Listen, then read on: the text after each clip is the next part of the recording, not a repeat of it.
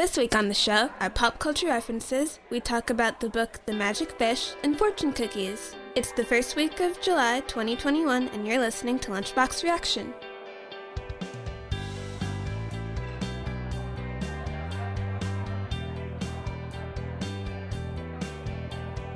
Hi everyone, I'm your host Linnea, and I'm joined by my co-hosts Brian.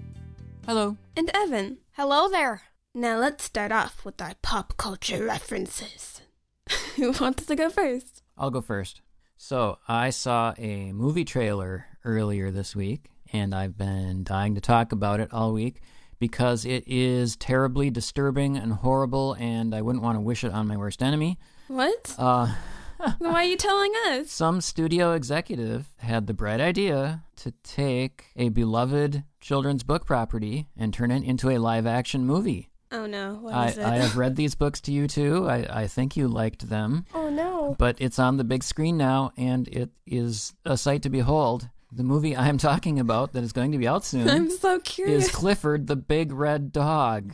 That's a What? movie? Yes, they are making a live-action version of people, of course, and then a computer-animated huge red dog that I can only describe as living in the uncanny valley. Oh no. Do you guys... There's a Clifford TV show Yeah, that's we animated. watched that. That's actually pretty good. Right. And, you know, it's fine when it's drawn, but oh my gosh. Do you remember when we talked about Flora and Ulysses? Yeah. And how we really liked the squirrel, but all the money went into the squirrel because the cat was atrocious? To me, this is like cat level bad. Maybe not quite that bad, but it's just so hard to look at, this 3D animated dog. It's I can't believe they're doing this. Anyway, yeah, you two should watch the trailer when we're done. I just looked at pictures of it. It's so weird. It is weird. I haven't seen it. Yeah. Anyway, that's my news of the week. Believe me, I will not be watching that movie. It just looks too creepy. All right, one of you two go. My pop culture reference for this week is that the movie In the Heights came out. So if you're a fan of Hamilton, In the Heights was a musical that was made by Lin-Manuel Miranda before Hamilton came out, and now there's a movie of it. In the Heights was Lin-Manuel Miranda's first musical, and it pretty much got overshadowed by Hamilton. So not many... I didn't really know about it until... I think In the Heights was how Lin-Manuel Miranda got famous, and then Hamilton was what made him really famous. I wouldn't say that not many people knew about it. It won many awards. Yeah. I think you were probably just too young to know about it, that's all. I think Hamilton made it big as you were starting to learn about musicals, and Mom was playing it all the time. Yeah. So would you two recommend it? I mean, we could talk about it on a future I think we show should. if you want. Okay. So maybe we won't say too much, just that it's out, you can watch it, and maybe we'll talk about it on a future episode. Can we talk about musicals on this podcast? I don't know why not. Yeah, we should talk about a musical we're sometime. pop culture. We can talk about anything as long as it's popular. Oh, so we don't talk about unpopular stuff? Nah. Oh, okay. Okay, Evan, so what's your news this week? So this week, the movie Black Widow is coming out. Oh, yeah. So if you've been watching the MCU for a while, you probably know about Black Widow. And if you haven't, then you probably also know about Black Widow because the MCU is very popular. MCU means Marvel Cinematic Universe for those who don't understand what he's talking about. It's Black Widow's first movie, and it seems to be pretty good. From what I've saw, it had a Rotten Tomato score of 82, That's good. and I'm excited to watch it. I'm excited for Guardians of the Galaxy 3. That's going to be a while yet, though. Yeah, but I'm excited. Are you excited for the next Spider-Man movie? Not really. Oh. I mean, he's nice, but... He's a nice spider. He's nice. I just don't like Spider-Man as much as Guardians of the Galaxy. I'm more looking forward to the next Into the Spider-Verse movie Oh, yeah. versus the next Spider-Man movie. Me too. I'm looking forward to that. You really like Into the Spider-Verse. Because I really liked Into the Spider-Verse, although I'm worried that it won't be as good. It seems usually, to me, follow-up movies never are as good as the No. original. So I'm both looking forward to it and kind of trepidatious about it. But we'll see. So now on to our main topic for this week. Today we're talking about a graphic novel called The Magic Fish by Trung Le Nguyen. The story follows a young teenage boy named Tien as he struggles to come out as gay to his family and his mother Hien as she tries to find a way to visit his grandmother in Vietnam. Tien speaks mostly English while Hien speaks mostly Vietnamese, and the easiest way for the two to connect is through reading aloud fairy tales. So the main character of this book is Tien, and he speaks, his was like raised in the United States, so he speaks mostly English. So what did you guys think about Tien? I think he was pretty cool. I like how he's trying to come out for a lot of the book. Yeah, I think he's your average, normal, everyday kid. You know, he's got friends, he's trying to talk with his family. I think this character is a good example of probably the types of people that your mom works with, right? Kids who have parents who are from another country and they're learning English. Although he already knows English pretty well, but he's the son of an immigrant family. And so this book has a lot to say about those kind of families, you know, the inner workings, the kind of living in two worlds. You know, this main character, Tien, he lives with his friends. He lives in a world where everyone speaks English, and then when he's at home, his parents really only speak Vietnamese, and he's kind of trying to be in both worlds at once, which is probably hard to do. And then on top of that, you know, he's trying to come out to them or find out how to come out to them, and he's really scared and nervous, like probably teenagers are about anything. So yeah, I think Tien is a very well-drawn character. You really understand his inner workings and his timidness and his shyness and his friendships. So the other main character of the story is Tien's mother, Hien. And she was born in Vietnam, and she was raised there, and then she wanted to move to America. They were having problems in Vietnam, so she had to leave. And so she and her husband, I think in order to get to America, they had to, get married, and so they, signed papers, and then they, got onto a boat. They moved to America, and it was just, a completely different world for her. She had to leave a lot of her family behind in Vietnam, and so, her mom's there, and she really wants to go visit her mom, but right now she's just having a lot of trouble making ends meet, and if she wants to visit her mom, but she also wants to take her son with her, which is expensive, and so she's just trying to find a way for them both to get there and to see Vietnam and visit her family. So what did you guys think of her? She was nice. I liked seeing her backstory. It makes you have the feels for her. It makes you feel bad for her.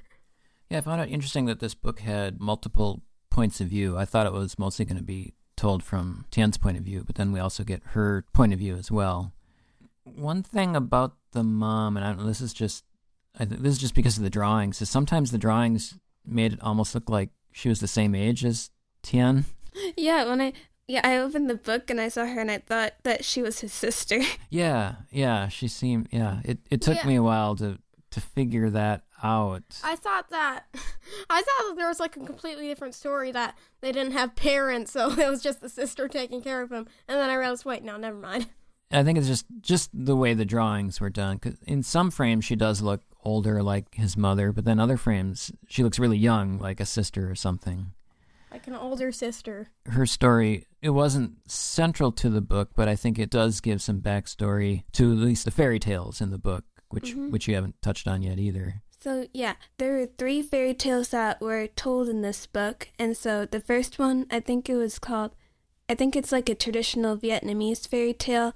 It's called, Tom Com or something. Wasn't the first one more or less The Little Mermaid? That's the last one. The last one. Oh, that was the last one? Yeah. Yeah.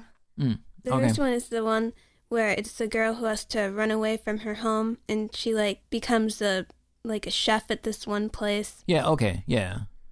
To me, that felt kind of like The Little Mermaid, I guess, so that's what I was thinking. The last one is the Little Mermaid. Right, okay. So, yeah, she gets all these pretty dresses from, this person that wanted to marry her, but then she decided, no, I don't want to marry you. I'm just going to take these dresses you made for me. Because he's an old creepy dude. Nobody likes and marrying old her mom dudes. is, from the sea. Yeah, I love the way he was drawn, the old, as Evan refers to him, the old creepy dude, because he really looks creepy. Yeah, especially when his head is coming up out of the water. I really liked the way that the dresses were drawn.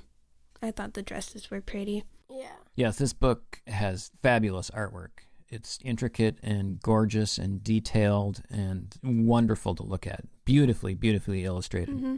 So yeah, the girl, she meets this boy when she's like working as a chef, and I'm not really sure what her job was. I think she's a chef. But yeah, she meets this one boy, and then yeah, she starts having a crush on him, and then there's this huge ball that's happening, and she decides to go, but like disguise herself as a completely different person, like with her hair down, wearing one of the pretty dresses. And then the boy she meets starts to have a crush on her as that person. And so then she keeps going to these events dressed as a completely different person. And then eventually she like gets found by the creepy old man again. And then her aunt who used to take care of her comes and rescues her. And then the boy finds her and they're like, "Oh, it's you." Yeah. And then they get together. I enjoyed that fairy tale a lot. The one part that struck me as odd was the aunt who just kind of suddenly appears and saves the day out of nowhere. That and I kind kept of thinking, confused me. I was sort of expecting the mom to come eventually, because if the aunt and the mom had the same magical abilities, you would think maybe the mom came. I don't know. It felt really weird to me, but that must just be the fairy tale. So the second fairy tale that was told was a retelling of Cinderella. It was very similar to the classic Cinderella story we have Except here. it was super dark. Except, yeah, it was a lot darker. So it hasn't been Disneyfied. No. So in this one, there's a magical talking fish that Cinderella talks, or not Cinderella, the girl who's like supposed to be like Cinderella. She talks to a magical fish. The girl is a maid to her stepmother, and she always has to work for her. And then one day she meets a talking fish, and they become friends. And the girl becomes happy with the talking fish. But the mother does not want that. She wants the girl to be always sad because she blames the girl for her husband's death. So she kills the fish and makes Cinderella eat it. Oh yeah, that was really sad. So now this book's title is The Magic Fish. Do you think, is this the central fairy tale of the story? Because it has the title of the book, or why do you think that is? I think maybe it's because like the fish was just someone that Cinderella could talk to that would just listen, and they would be able to like just talk and connect. And I feel like that's a lot of the relationship that Tien has with his mom. I mean, if you think about it, every story is really has a magic fish in it, so that's why. And also the magic fish story, it was supposed to be, I guess, kind of like the mom's experience in Vietnam. Because it was a story that someone who was related to her was telling it to her. So it's a story that's kind of been handed down. Yeah. To me, a lot of this book is about connection. Yeah. Whether it's connection between a parent and a child, whether it's a connection between someone you have a crush on, whether it's a connection between, as in the mom's case, like the mom and her parent who is old and dying, and missing those connections or misunderstanding the connections, or it's just all those things. And then because it's told through the lens of multiple languages, that's another part of the whole connection issue. How can we connect when we're not even speaking the same language, or we don't even understand some of the words that we're saying?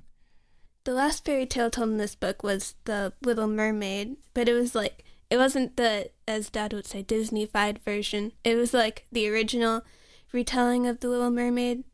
And so, or not the retelling, just the original version of The Little Mermaid. So, wait, have you guys heard the original version before?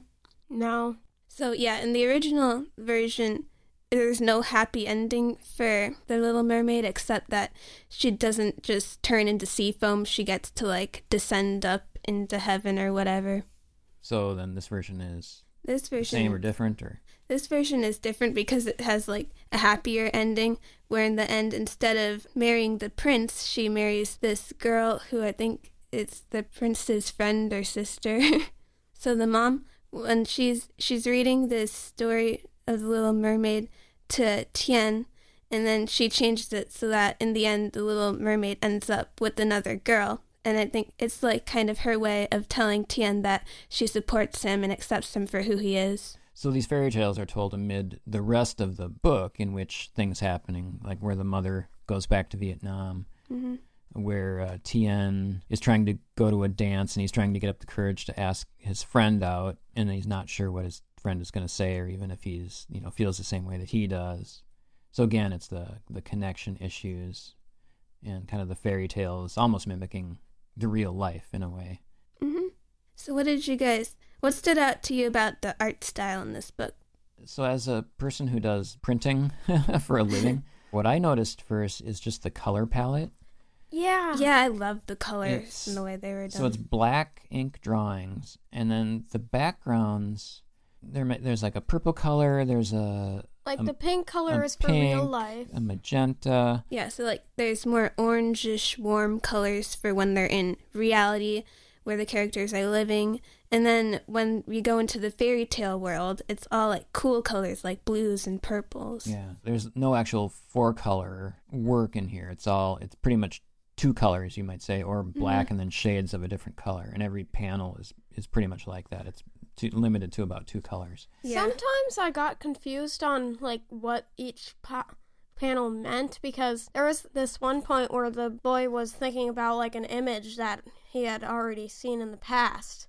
So I was wondering if it was really just like fairy tales for the blue ones, or just like imagination or something. Yeah, maybe. I mean, it probably is in his imagination because they're reading the stories together. Or just really anybody's imagination. And of course, then sometimes on the panels with blue, there would suddenly be a splash of the orange, like the fruit that she would pick would be orange, and then that would stand out all the more because it was almost magical in a way. So yeah, the art stood out for that, but then mostly just the ink drawings are just gorgeous. Yeah. The author, who is also the illustrator, is an incredible artist. The detail on these dresses is just amazing. At the end of the book, there's a whole section about the art and even the fashion of the dresses, which is interesting to read. So, hats off to the author. He's actually from Minnesota, so he's local. Yeah, he's a local artist. He went to Hamline University, studied art.